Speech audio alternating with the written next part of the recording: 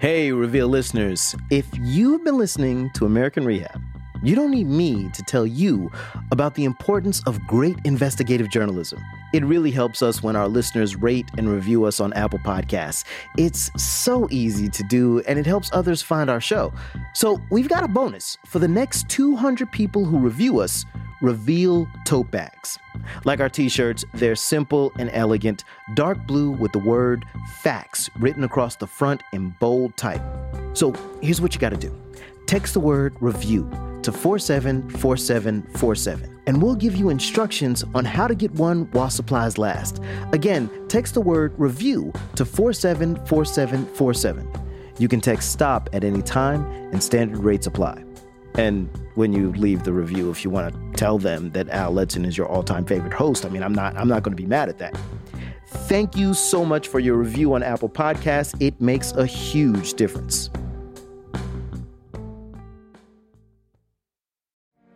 From the Center for Investigative Reporting and PRX, this is Reveal. I'm Al Letson. I remember when I was a kid, my family loved to play Monopoly, and I was ruthless. In fact, I don't play with my kids now because, well, I would crush them under my heels. It's not exactly the type of modeling I want to give my kids, because when I play a game like Monopoly, I have to win. King of the world, or at least of Atlantic City. I want to grab everything for myself, all the money, all the power, everything. In real life, that kind of drive for power and money can corrupt. And if the wrong people get in the right position, they can turn government bank accounts into their personal ATM. Turns out there's a word for it: kleptocracy. It means rule by thieves. But you don't have to be king of the world to be a kleptocrat. You can be a king or a prime minister or a president.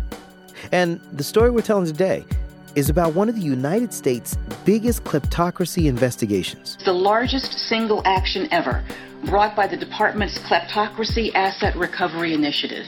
The Department of Justice is determined to prevent the American financial system from being used as a conduit for corruption. This caper is worldwide and features Leonardo DiCaprio, one of the world's biggest yachts, lots of champagne, allegations of a massive money laundering network, and a penthouse suite at Trump International Hotel and Tower, a penthouse that belonged to Donald Trump. And Patrick Madden, our reporting partner at WAMU in Washington, ran straight into it, right there on Pennsylvania Avenue, outside of President Donald Trump's hotel. Patrick worked with our reporter, Amy Walters, on the story. So it's Tuesday, September 12th. I'm outside the Trump Hotel in downtown D.C., and it's a little after noon right now, and there's about 5 or 6 black SUVs that have Malaysian flags in the windows of the car. It looks to be some part of some sort of motorcade. The Malaysian flag on these trucks looks a lot like the American one, red and white stripes. But on the upper left, there's only one star and a crescent moon. I'm going to try to find out some more information here about whether or not these government officials are staying at the hotel. It would appear to be, because last night I saw the same trucks here. They left at one point, but obviously they're back here and they're parked in the same place right outside the front lobby to the Trump International Hotel. Excuse me. Hi, are you guys with the Malaysian government? Oh, yes. Are you guys staying at the Trump Hotel? Oh, yes. These two officials were in an entourage of dozens, more than 60 guests, including Prime Minister Najib Razak and his wife, Rosma. They crossed into the lobby of President Trump's landmark hotel. How do you like it? Oh, it's a very good place. Good place? So Amy and I had been by Trump's hotel a few times, trying to figure out who was spending money there. And looking around, you'll see the Trump base in their red Make America Great Again trucker hats sidled up to the bar next to these people in Italian suits and fancy shoes. And if you come here, you might run into the president. He'll occasionally stop by for a steak dinner. But why did this Malaysian entourage book rooms here? We weren't the only ones asking that question. We certainly don't book their hotel accommodation, so I couldn't speak to the personal decision they made about where to stay here in D.C. That's Sarah Huckabee Sanders, the White House press secretary, a little later that day. And she got a little defensive fielding the same question we had at the daily briefing. But this one reporter kept on it. He asked if she thought that they were spending money at the Trump Hotel to curry favor. Her answer was brief. No, I don't. The Malaysians Patrick bumped into outside the hotel seemed a little friendlier. And they had their own reason why they chose the Trump Hotel. What do you like about it? Very convenient place. They were right about the hotel being convenient. Mr. Prime Minister, it's a great honor to have you in the United States and in the White House. The Prime Minister of Malaysia, Najib Razak, was part of their entourage and was meeting with President Trump at the White House that same day, just a few blocks from the hotel. Thank you very much, Mr. President, for your invitation for me and members of my delegation to meet with you at the White House. And the meeting went great. At least Najib said so at a press conference later. And the whole trip has been, I would say, stress-free. I was very happy to be received by the President of the United States. He received me not only as Prime Minister, but as a friend as well. And that was a little weird. Yeah, it was really weird. Because remember that kleptocracy investigation? The Prime Minister of Malaysia is right in the middle of it. See, a year earlier, Loretta Lynch, the then Attorney General under the Obama administration, laid it all out. Today, the Department of Justice has filed a civil complaint associated with an international conspiracy to launder funds stolen from One Malaysia Development Berhad, or 1MDB, a company wholly owned by the government of Malaysia. One Malaysia Development Berhad was an investment fund started in 2009 by Prime Minister Najib with government money. And the Malaysian people were told it would create opportunities for them. People hoped it would make the country more successful. But unfortunately, sadly, tragically, a number of corrupt 1MDB officials treated this public trust as a personal bank account. Now, our complaint alleges that from 2009 through 2015, these officials and their associates conspired to misappropriate and launder billions of dollars from 1MDB. And Lynch and her team at the Justice Department were determined to recover the alleged stolen money, at least what was funneled through the U.S. This was a huge announcement, but you may have missed it. A lot of people did. Because it was July 20th, 2016. Thank you very much. And a day earlier, the Republican Party had announced the presidential nomination of Donald J. Trump. I humbly and gratefully accept your nomination for the presidency of the United States. Fast forward, Trump's elected president. And Prime Minister Najib books a stay at Trump's Washington, D.C. hotel and meets with President Trump. But why? Why was he staying at Trump Hotel? Why was he meeting with Trump? Why was he in the middle of this investigation? So we decided to call Malaysia to see what we could find out. Is he there? All right, I can hear you better than Amy. When we come back, Amy and Patrick find out what the Prime Minister of Malaysia might want from President Trump and why the Malaysian people are afraid to speak out. There'll also be a cameo by Leonardo DiCaprio and lots of cash. You know what a fugazi is? Well, fugazi. It's a fake. Yeah, fugazi. It's a wazi, it's a woozy, it's a fairy dust. Was all this legal? Absolutely not. Coming up on Reveal from the Center for Investigative Reporting and PRX.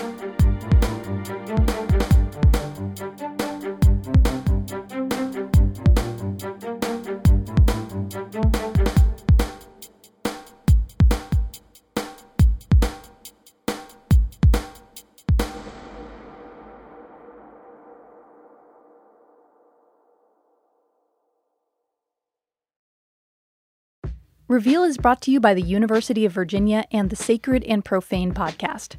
We often hear it's not polite to bring up religion, but we lose so much when we don't talk about religion. Sacred and Profane is a podcast that isn't afraid to tackle religion. Next up, how white Christians built and maintained Confederate monuments across the U.S. Sacred and Profane is produced by the Religion, Race, and Democracy Lab at the University of Virginia. Catch Season 2 wherever you listen to podcasts. Support for Reveal comes from Blinds.com. Transforming your home into even more of a sanctuary is easy and affordable with Blinds.com. They make it simple to shop top-quality blinds, shades, and interior shutters from home with easy online ordering and free shipping. Blinds.com has helped millions of homeowners through the process, and they guarantee the perfect fit whether you DIY or have them install everything for you. Go right now and see how much you can save at Blinds.com. Rules and restrictions may apply. From the Center for Investigative Reporting and PRX, this is Reveal. I'm Al Letson. We're spending this hour looking at one of the Justice Department's biggest kleptocracy investigations. It started as a civil forfeiture under the Obama administration and is now a criminal investigation under President Trump. Reveal's Amy Walters and Patrick Madden from Washington, D.C.'s WAMU started reporting this story last September when President Donald Trump met with the Prime Minister of Malaysia, Najib Razak. While he was in Washington, Prime Minister Najib and his delegation stayed at Trump's hotel. Now, you're probably thinking, why is this a big deal? Foreign leaders go to the White House all the time. Well, the difference here is that the U.S. Department of Justice was investigating what happened to money stolen from a Malaysian state fund begun by Prime Minister Najib. The DOJ alleges that a certain high-ranking official in the Malaysian government, widely reported to be Najib, had hundreds of millions transferred into his own bank account. It's a claim Najib consistently denies. Malaysia's Attorney General cleared him of those charges, but a lot of Malaysians aren't pleased. Our government, our leaders are not doing their job. They are only fulfilling their pockets. When word spread that billions were allegedly stolen from this fund, people got upset. There were huge demonstrations. These protesters are directing their anger at one man, Prime Minister Najib Razak. He's been facing allegations of mismanaging a state fund called WAMU and also for allegedly taking public money. What does the kleptocracy mean for Malaysians? And what does all of this have to do with Prime Minister Najib's visit with President Trump? That's what Amy and Patrick wanted to find out. Hello? Yeah, okay. Hello? All right. So maybe Amy just speak a little slower, then it'll be fine. Can you hear me? Okay. That's Amy and me trying to dial up Cynthia Gabriel in Kuala Lumpur. She's a Malaysian human rights advocate, and she's trying to get back the money that was supposedly stolen from the Malaysian people. It shocked the entire nation here in Malaysia. It shocked a lot of people here. We're talking about $4.5 billion being stolen, and that's huge. The Malaysian currency, the ringgit, dropped in value, and news reports say the WAMU scandal was part of the reason why. And a lot of burden is placed on the Malaysian people to actually pay for the burden of the corruption of the political leadership. But it's not just Malaysian leadership. It was actually being facilitated by a massive industry out there, which includes banks, lawyers, and so on and so forth, to actually facilitate money laundering and dirty money to be scrubbed, to be made clean, and how the United States was actually being used as a hub for buying property in Los Angeles, New York, and that's huge. Cynthia's accusations are outlined in the Justice Department's complaints. She came here to the U.S. last year to accept a Human Rights Award for her work fighting corruption. She'd originally studied chemistry and wanted to be a scientist. She never thought this is something she'd be doing full time. Listening to Cynthia talk on Skype now, she sounds very calm, very matter-of-fact, talking about officials allegedly stealing from the Malaysian people. But what she's doing is a really dangerous job. She says the government has already taken her passport. And there's another threat, she says. Yeah, for my citizenship to be revoked. Cynthia's not alone. She says that several protesters who accused the prime minister of corruption ended up in jail. And then there was a deputy public prosecutor who was on the case that was murdered mysteriously. Although there's no evidence directly to link him with the 1MDB. But the timing, the fact that he was working on the 1MDB case, and his mysterious murder, he was found in an oil drum, just sent shivers down people's spine. The Malaysian government denies the prosecutor was involved in any investigation of 1MDB, but there have been efforts to crack down on criticism. Just this month, the parliament passed something they call an anti-fake news bill. It carries a maximum sentence of 6 years in prison for anyone reporting news which is, quote, wholly or partly false. Critics say it will allow the government to silence people questioning the prime minister about his connection to the 1MDB scandal. So, to Cynthia, the U.S. Justice Department's ongoing investigation into 1MDB, it's a rare source of hope. So I really hope the DOJ will not disappoint the Malaysian people even more, or the global community for that matter. But when news broke in Malaysia that their prime minister would be visiting the White House while the investigation was going on and staying at the Trump Hotel, it certainly raised eyebrows. And it's like, how much, That was the first question on everyone's minds. And why Trump Hotel? Because the Trump Hotel is an active business property of President Trump. So why stay in the Trump Hotel? To obviously curry favor from President Trump. This meeting wasn't a one-off. Najib and Trump had golf together at Trump's New Jersey Country Club in 2014 before Trump was president. Trump signed a photograph of the two of them, calling Najib my favorite prime minister. And the truth is, Najib has a habit of courting U.S. heads of state. He's hit the links with President Obama as well. But Najib's meeting with Trump at the White House and the stayover at the Trump Hotel was different, the way Cynthia explains it. Najib was using this latest date in their bromance to show the world he's not a crook. It was very important for the Malaysian Prime Minister to have this meeting to actually show the Malaysian people that, hey, I'm not a wanted man in the United States, contrary to what everyone else is saying. The price for a night at the Trump Hotel hovers around $550 on the low end. And there were more than 60 guests. Some just spent one night, others were booked for over a week. Adding it all up, the total hovers around $100,000, not accounting for any sort of group discount. But it wasn't just the hotel bill. More money went to a lobbying group to help get Malaysian officials meetings with officials in Washington, D.C. Patrick and I went on an urban adventure in downtown D.C. to find out who was paying for that. I mean, talk about nondescript, right? Yeah, This right. is... I don't even see any signs on here. That was like a piece of paper taped to the window. Despite the lack of signage, we found what we were looking for. Hi, we're looking for the FARA office. The Foreign Agent Registration Office. Thank you. It is not exactly one of D.C.'s great monuments. No, it's a tiny little ground floor office not far from the Capitol, but it's a lot more powerful than it looks. Exactly. Foreign governments wanting to lobby the U.S., to spend money, to try to get us to do what they want, have to go through this office.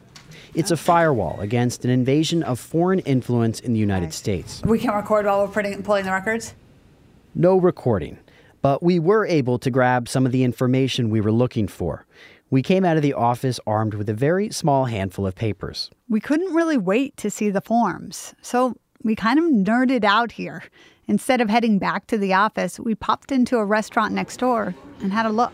There it is, name of registrant, the 45 group. Address Wheeling, West Virginia. 45, like the 45th president of the United States. It's run by a former Trump campaign spokesperson, and the documents show that the office of the Prime Minister of Malaysia paid the lobbying firm $250,000. 4 months before Prime Minister Najib visited the United States. And it says, the 45 group will assist the Republic of Malaysia via the Godfrey Group with arranging meetings between the U.S. government officials and Malaysian officials. That's all we know, but that's in May. But 4 months later, There's a meeting set up at the White House, and this group is staying at the Trump Hotel. What was the Prime Minister's office trying to get out of its visit to Washington? To try and find out, I headed to the quiet suburbs of Northern Virginia. Hi, John. Hey, Amy, come on in. Thank you. Hi. Ambassador John Mallett retired to this neighborhood of cul-de-sacs and stately homes. These days, he spends a lot of time with his small and aging canine friend. Good dog. But 20 years ago, he had a different life on the other side of the world. In the mid-90s, he was the U.S. ambassador to Malaysia. And you can tell, talking to him, it's a time he hasn't forgot. I knew Najib when I was in Malaysia, saw him frequently. I knew his wife. I liked her. Always got along very, very well. So to me, it's not personal.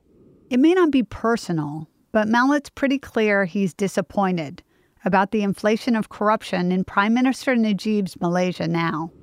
In the old days, we were talking millions, and now we're talking billions that are being stolen and passed around. So to me, it's a very different thing, because at the end of the day, I love Malaysia, and I like the Malaysian people. And it pains me to see what has happened to that country under his rule. In this case of 1MDB, $4.5 billion were stolen, according to the Justice Department. Some of that money landed in the U.S., and the DOJ is going after more than $1 billion by civil forfeiture. In August of 2017, things escalated, and a separate criminal investigation was announced. The civil complaint mentions money laundering a dozen times. If criminal charges are brought and proven in court, a big if, the maximum sentence for money laundering is 20 years in prison. So after President Trump invited Prime Minister Najib to the White House, Mallett says Najib took that as a positive sign. Before he came to see Trump, the expression of interest was being made in Malaysia, like, I hope this invitation means that the case is going to be dropped. Because they definitely would like to see the case dropped. Joseph Yun was ambassador to Malaysia when the Justice Department announced its investigation. So I reached out, asking if he'd been contacted by Najib or people connected with him about getting the investigation dropped. He didn't respond to the question. Whatever the outcome of the investigation, Ambassador Mallett says Prime Minister Najib has nothing to worry about in the short term. My understanding is, based on international precedent, that as long as he is the head of the government, he cannot be indicted. If the day ever comes when he is no longer prime minister, then of course he can be charged. A former Justice Department attorney I spoke with said it's not that a foreign head of state can't be arrested when they're on U.S. soil. It's that it doesn't happen, not very often at least. But there's one person Ambassador Mallett doesn't think would fare as well as Najib if charges are brought. His name is Lo Take Joe, and everyone knows him as Jolo. Do they care about Jolo? He's expendable.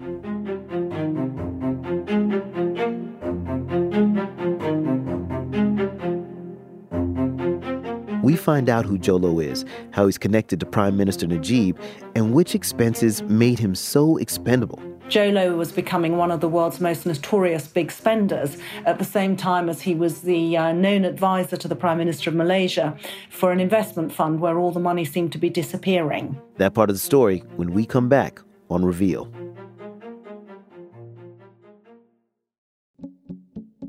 From the Center for Investigative Reporting in PRX, this is Reveal. I'm Al Letson. Do they care about Jolo? He's expendable. So, who is Jolo? Lo Take Joe is his full name, and the FBI claims he and his associates helped siphon off billions of dollars meant to help the people of Malaysia. They also claim Jolo and his associates were laundering some of that money right here in the United States. They used the money to pay gambling debts at Las Vegas casinos. They rented luxury yachts. They spent millions on property, some of which is subject to seizure and forfeiture based on the complaint filed today. That's Andrew McCabe when he was the deputy director of the FBI in 2016. The FBI claims Jolo and Malaysian government officials took money from a Malaysian development fund, 1MDB. Jolo is also family friends with the man who started 1MDB, Prime Minister Najib. the Justice Department complaint never mentions Malaysia's prime minister. It only refers to Malaysian official 1, but Jolo's name appears more than 600 times. While most people in the U.S. might not have heard of him, he did make a name for himself in the New York party scene. Patrick Madden of WAMU in Washington, D.C., and Reveal's Amy Walters pick up the story from here. Before we start the party, we have to set the scene. This was around 2009. Remember 2009? People were still losing their homes and their jobs due to the Great Recession. There were not a lot of champagne celebrations going on. But in the nightclubs in New York, this 20-something guy, Jolo, starts showing up with a different vibe. Jolo would go to a club and start passing around bottles of Cristal. And when you do that enough times, you get a write-up in the paper. New York nightclubs were fighting over him, according to one gossip column. And it started to seem like A-list celebrities were fawning over him, too. Celebrities like Paris Hilton. In this video, Paris is waving a bottle of Cristal with a sparkler, leaning on Jolo in his fedora and sunglasses while he's struggling to sing into the mic. At one point, she sort of falls on top of him. You know, the sign of a good party. But with all this attention, people started asking, where's the money coming from?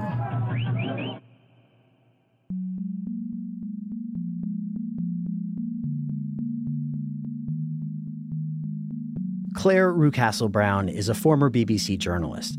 She lives in the UK now, but grew up in Malaysia and writes a news blog about the country called the Sarawak Report. That's one of the Malaysian states. And Claire had her eye on Jolo. Jolo was becoming one of the world's most notorious big spenders at the same time as he was the known advisor to the Prime Minister of Malaysia for an investment fund where all the money seemed to be disappearing. Both the Prime Minister and Jolo deny the allegations. The Malaysian Attorney General also cleared Prime Minister Najib of any wrongdoing. But Claire didn't. She started writing about Jolo's links to 1MDB and the Prime Minister. Once the story started getting out, a tidal wave of leaked documents washed her way. It was a fairly painstaking piece of research, but those emails and documents showed very clearly the crucial role that Jolo was playing. Jolo siphoned off $700 million from 1MDB, according to Claire's reporting. Which he'd stolen, and they were looking to invest that money in the United States. U.S. investigators allege $700 million was deposited into a bank account controlled by Jolo, and that he laundered the money in a huge spending spree here in the U.S. One of Jolo's first projects was the L'Ermitage, a Beverly Hills hotel. Celebrities, past and present, are no stranger to the famous hotel. This is a recent promotional video. From movie stars such as Richard Burton and Elizabeth Taylor to today's Hollywood elites. In 2009, the hotel was owned by Colony Capital. Thomas Barrick was its founder and CEO. After a merger, it's now Colony North Star. Barrick is also very close to Donald Trump. I really consider him a really good friend, a person I know in a way that most people don't. That's from a 2016 Bloomberg interview with Barrick. He was a huge fundraiser for the Trump campaign, the chairman of his inaugural committee. His name had even come up as one of Trump's favorites for White House chief of staff. In 2009, Barrick was accepting bids on the L'Ermitage Hotel, and Jolo put in an offer. Remember, Jolo was just starting out. He had a reputation in some circles for spending money on parties. Now, he had to prove he had enough cash to buy a whole hotel. His bar tabs were steep, but not that steep. But maybe Jolo had a solution. He'd been cozying up to oil money from the Persian Gulf for some time.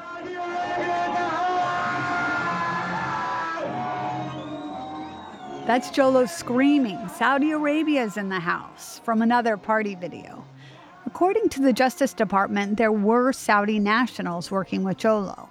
But his most important contact in this story isn't from Saudi Arabia. The UAE takes our responsibility to stand with our allies very seriously, and we are proud. Yosef Al-Otaiba is the ambassador to the United States from the United Arab Emirates. And according to Claire, Otaiba was Jolo's guy.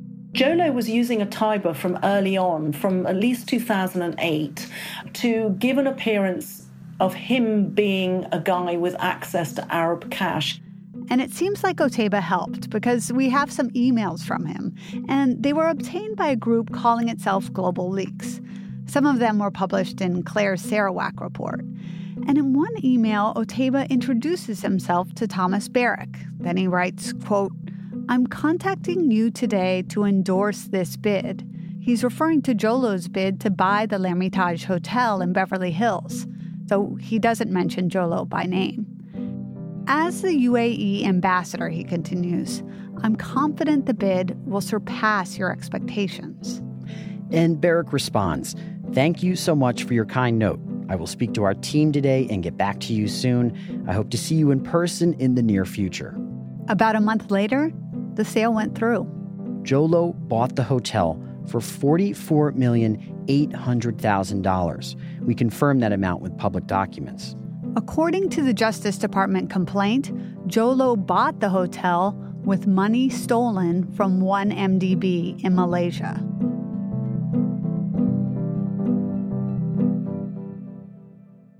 And Thomas Barrack made a big investment with a very similar amount of money just 2 months later.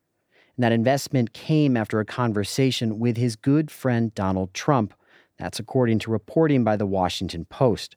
Here's Barrack again from that Bloomberg interview in 2016. I've been a financial partner of his on many things that he's done. He's been a partner of mine on many things that I've done. And that relationship extends to Trump's son-in-law as well. In 2007, Kushner Companies bought a skyscraper in Midtown Manhattan. 666 Fifth Avenue is a very interesting one. Major Kushner real estate property, 666 Fifth Avenue. Right. Kushner Companies bought 666 Fifth Avenue for a record-breaking price, $1.8 billion. And it came with an equally hefty mortgage, $1.2 billion. In 2008, the recession hit. And in 2009, Jared Kushner married Ivanka Trump. All of a sudden, Trump had a new son-in-law with a lot of debt. So according to the Washington Post, he went to his buddy Thomas Barrack, hoping to get a little help. Jared Kushner reportedly flew to California for the meeting. In the end, Barrack bought some of Kushner's debt. In fact, Barrack's Colony Capital paid almost the exact same amount for the Kushner debt, $44.9 million, as Jolo paid for the L'Hermitage Hotel 2 months earlier. We should say there's no evidence Thomas Barrack or Jared Kushner knew where Jolo got the money to buy the L'Hermitage Hotel. But the Justice Department is alleging Jolo stole it.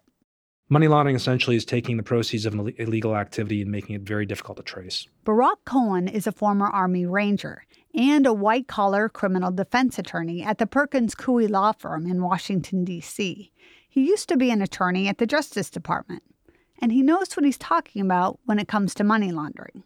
I've experienced both prosecuting and defending against claims that involve money laundering. And Cohen says if that money was stolen, the government would have the right to seize it. Even if you know nothing about it and you're the best person on earth, would never get involved in money laundering, the asset can still get seized. And that obviously has a financial impact on you. On the other hand, if you sold me the asset and I knew that it was part of the money laundering, well, then maybe I'm a co-conspirator too. Now, the Justice Department lists the L'Hermitage Hotel among the assets it wants to seize, but doesn't list the proceeds from the sale, the $44.8 million Jolo paid for it. We asked the Justice Department why wouldn't they go after that money. They declined to comment as it's an ongoing case. So we spoke to Sam Buell. He's a former federal prosecutor and now a professor at Duke. Buell proposed some theories. If you went to Colony Capital and said, we are trying to seize $44.8 million in account X, which we have traced to the sale of this hotel, then Colony Capital is going to say, we didn't have any reason to believe that there was anything wrong with that money. And if the government thinks it's going to lose that argument, then they're not going to take it on because it's going to be expensive to litigate and not worth the effort. That's one possibility. Another possibility is just that the government hasn't gotten around to it yet. Once in the White House, Kushner resigned as CEO of Kushner Companies and sold some interest to his mother, according to the New York Times. But his company still holds the $1.2 billion mortgage. And it's due next year. There are a lot of questions about Kushner's entanglements. We talked to Democratic Congressman Ted Lieu, and he's concerned about Kushner's relationship with the United Arab Emirates. Foreign countries, including UAE, think that they can manipulate Jared Kushner because of his debts and financial arrangements, and he certainly should not be senior White House advisor. Kushner's top-secret security clearance has been downgraded, but he's still in charge of pushing through Trump's Middle East peace plan, and as Politico reports, he's in regular contact with Ambassador Otaiba from the UAE. We contacted Kushner companies, we contacted Jared Kushner's attorneys, and we contacted the White House. No one responded.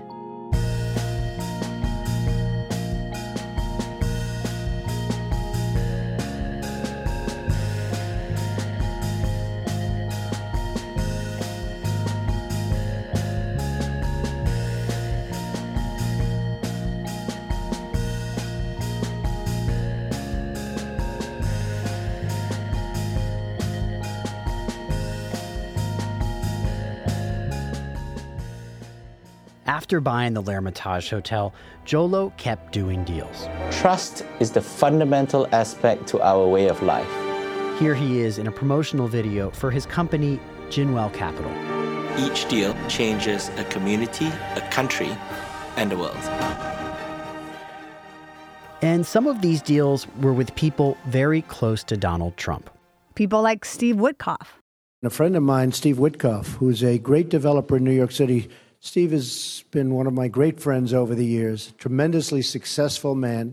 In November of 2013, Jolo purchased Manhattan's Park Lane Hotel, partnering with Steve Witkoff's Witkoff Group.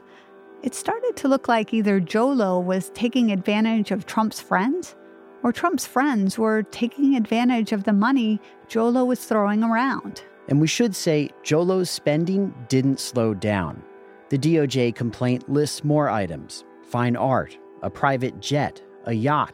A California-based motion picture company called Red Granite Pictures. That's Leslie Caldwell from the 2016 Justice Department press conference. Red Granite Pictures, in turn, used more than $100 million of that money to finance the award-winning 2013 film, The Wolf of Wall Street.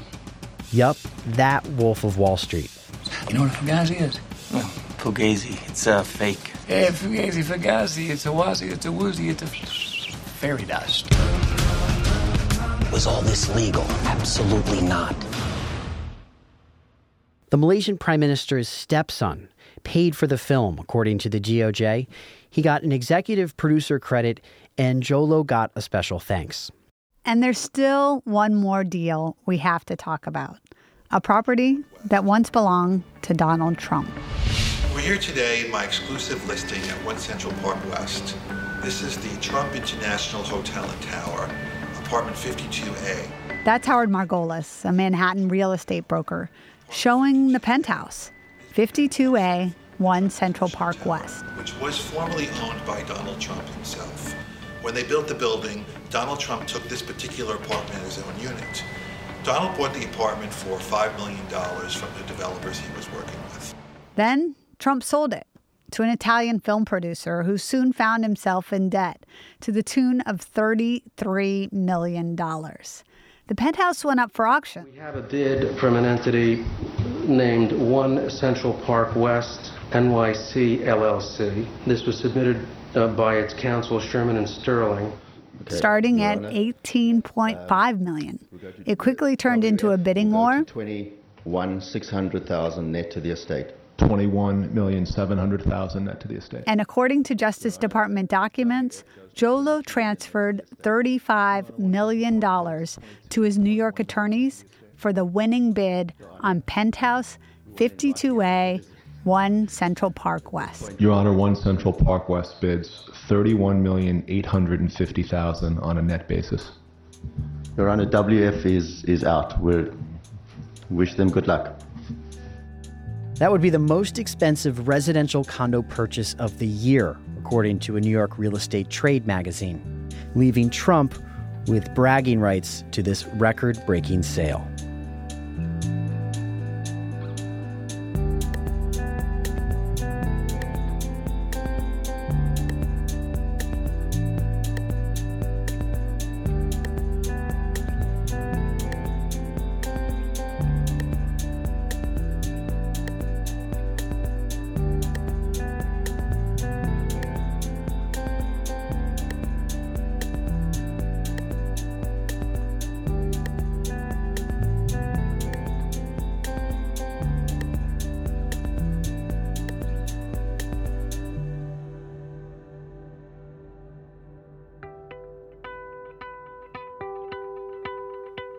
So, Amy and Patrick, let me get this straight. The Justice Department claims that Jolo was involved in using stolen money for a bunch of business deals. And we've learned that some of those multi-million-dollar deals involved President Trump's closest friends. Now, did any of them know? Did they know who they were dealing with? Yeah, that is it's actually a really crucial question, Al. Did Thomas Barrack know? Did Steve Witkoff know? Did any of them know that the money behind these business deals could have been stolen from the people of Malaysia? Up until July 2016, it's hard to know what they knew. There aren't a lot of people with the kind of money Jolo had to throw around. There were news reports alleging Jolo was buying millions in property, and gossip columns were speculating about the sources. But without access to conversations, emails, bank accounts, it's impossible to know who knew what. The Justice Department is not sharing information because it's an ongoing investigation. But in July 2016, and this is a crucial point, the DOJ announced their 1MDB investigation. And Eileen Decker was the U.S. attorney in L.A. then. She said the government was going to be seizing assets. And those assets included the L'Ermitage Hotel in Beverly Hills and the Park Lane in New York, two of the properties we've been talking about.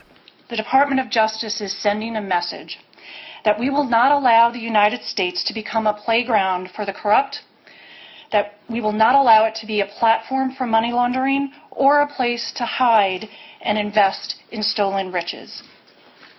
So, do we know if the Justice Department is talking to any of these people you've reported on as a part of this story?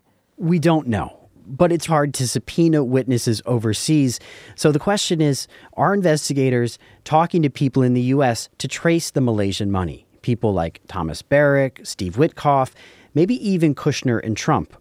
We asked Matt Kleka, one of the former Justice Department attorneys we spoke to, if he thought they were talking to Thomas Barrack. I would hope so. He doesn't have to speak with investigators. He has a right not to, but I would hope that that they did.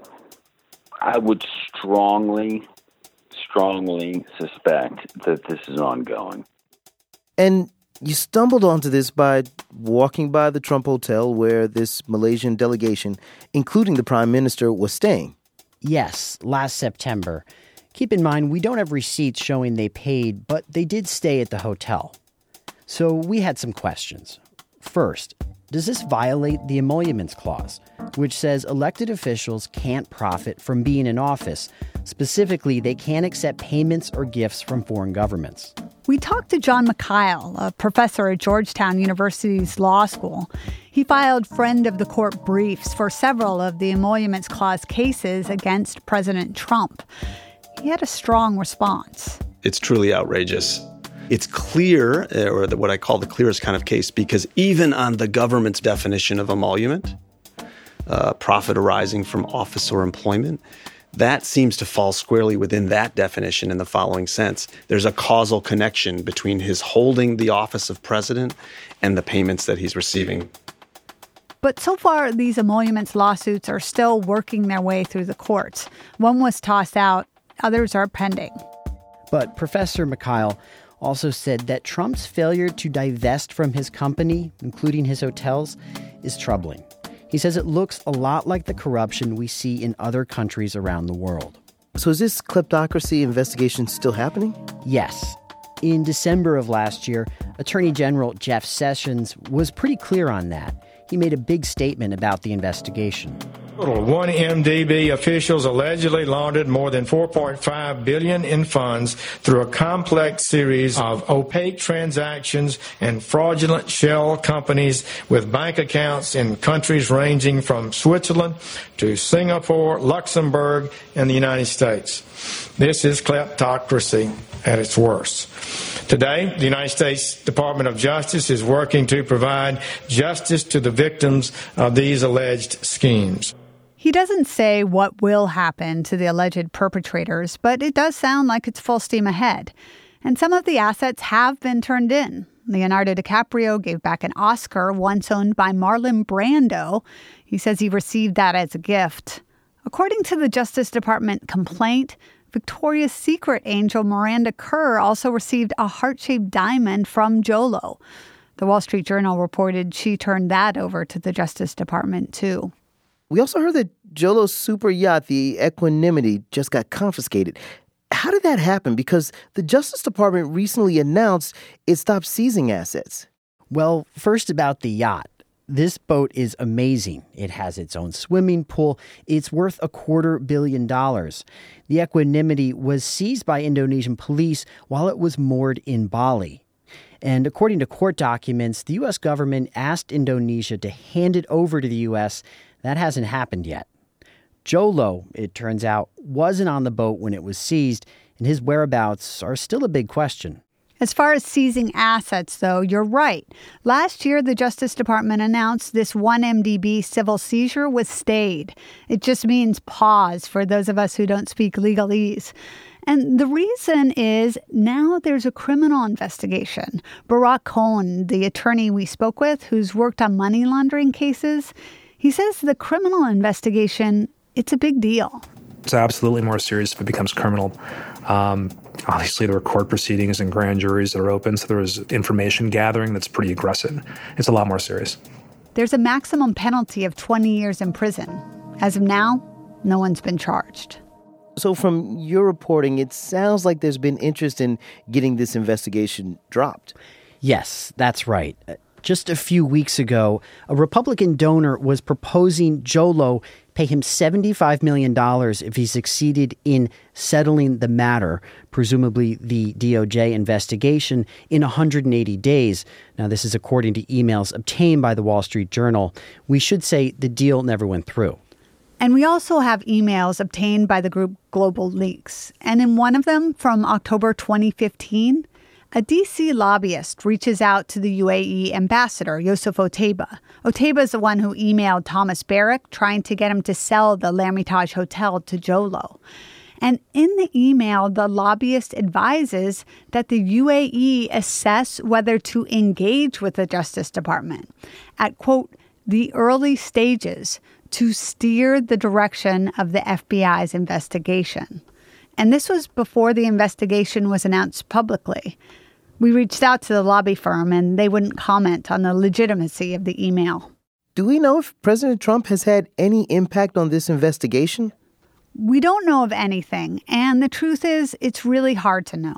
This is an ongoing Department of Justice investigation, which means no one is saying anything. It's like a black box. What we do know is President Trump started his administration firing the head of the FBI, James Comey. Attorney General Jeff Sessions seems to be hanging on to his position by a thread. Adam Schiff, a Democratic congressman, told us he's very concerned about the Justice Department's independence from the president overall. The Justice Department sadly takes some steps to accommodate the president, steps that break down the wall of independence between the White House and the Justice Department. Andrew McCabe was one of the FBI officials who announced the 1MDB investigation. Maybe you remember, he was recently fired hours before he was set to retire with a full pension. President Trump tweeted McCabe's firing was a great day for democracy. But for Republicans like Senator Jeff Flake, it was a step too far. Here's Senator Flake on CNN's State of the Union. I think it was a horrible day for democracy. To have firings like this happening at the top from the president and the attorney general does not speak well for what's going on. Did you reach out to the White House and President Trump? We did. We reached out to the White House. They referred us to the Trump Organization. We reached out to them, but no response, by Twitter or otherwise. So what happens now? Well, first we have to see what happens with the Justice Department's investigation into 1MDB. One of the attorneys who was working on the investigation with the money laundering and asset section of DOJ has now been pulled over to Special Prosecutor Mueller's team. And in Malaysia, there's an election coming up as early as this spring. And Prime Minister Najib has a lot hanging on that, because if he loses the election, he wouldn't only lose his position, he'd be more vulnerable to investigations that are happening around the world, several countries, including the U.S., but also Switzerland, Singapore, Luxembourg. all these countries are trying to figure out what happened to the money that was supposed to be invested in 1MDB. What about Jolo? Where's he? Right now, no one knows. There's no warrant out for his arrest, but he's fallen out of sight and hasn't been seen in any of those wild New York City parties in quite a while.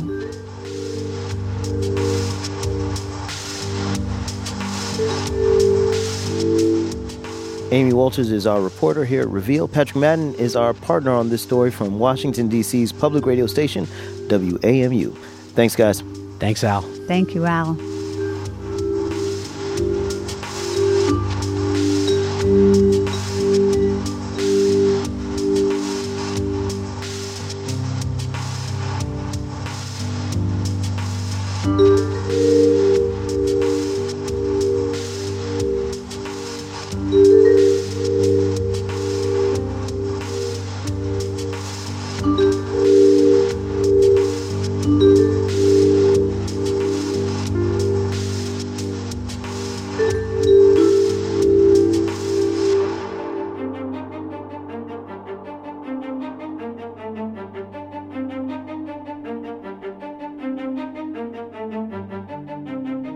Lance Williams and Matt Smith helped out on this week's show. Amy Walters was our lead producer this week. Our show was edited by Deb George. Special thanks to WAMU and Catherine Miskowski for helping out with fact-checking. Our production manager is Mwende Enaosa. Our sound design team is the dynamic duo, Jay Breezy, Mr. Jim Briggs, and Fernando, my man, Aruda. We had help this week from Ramteen Arablui, Catherine Raimondo, and Kat Shukman. Acting CEO is Krista Scharfenberg. Amy Powell's our editor-in-chief. Our executive producer is Kevin Sullivan. Our theme music is by Camerado, Lightning. Support for Reveal is provided by the Reva and David Logan Foundation, the John D. and Catherine T. MacArthur Foundation, the Jonathan Logan Family Foundation, the Ford Foundation, the Heising Simons Foundation, and the Ethics and Excellence in Journalism Foundation. Reveal is a co-production of the Center for Investigative Reporting and PRX. I'm Al Letson. And remember, there is always more to the story.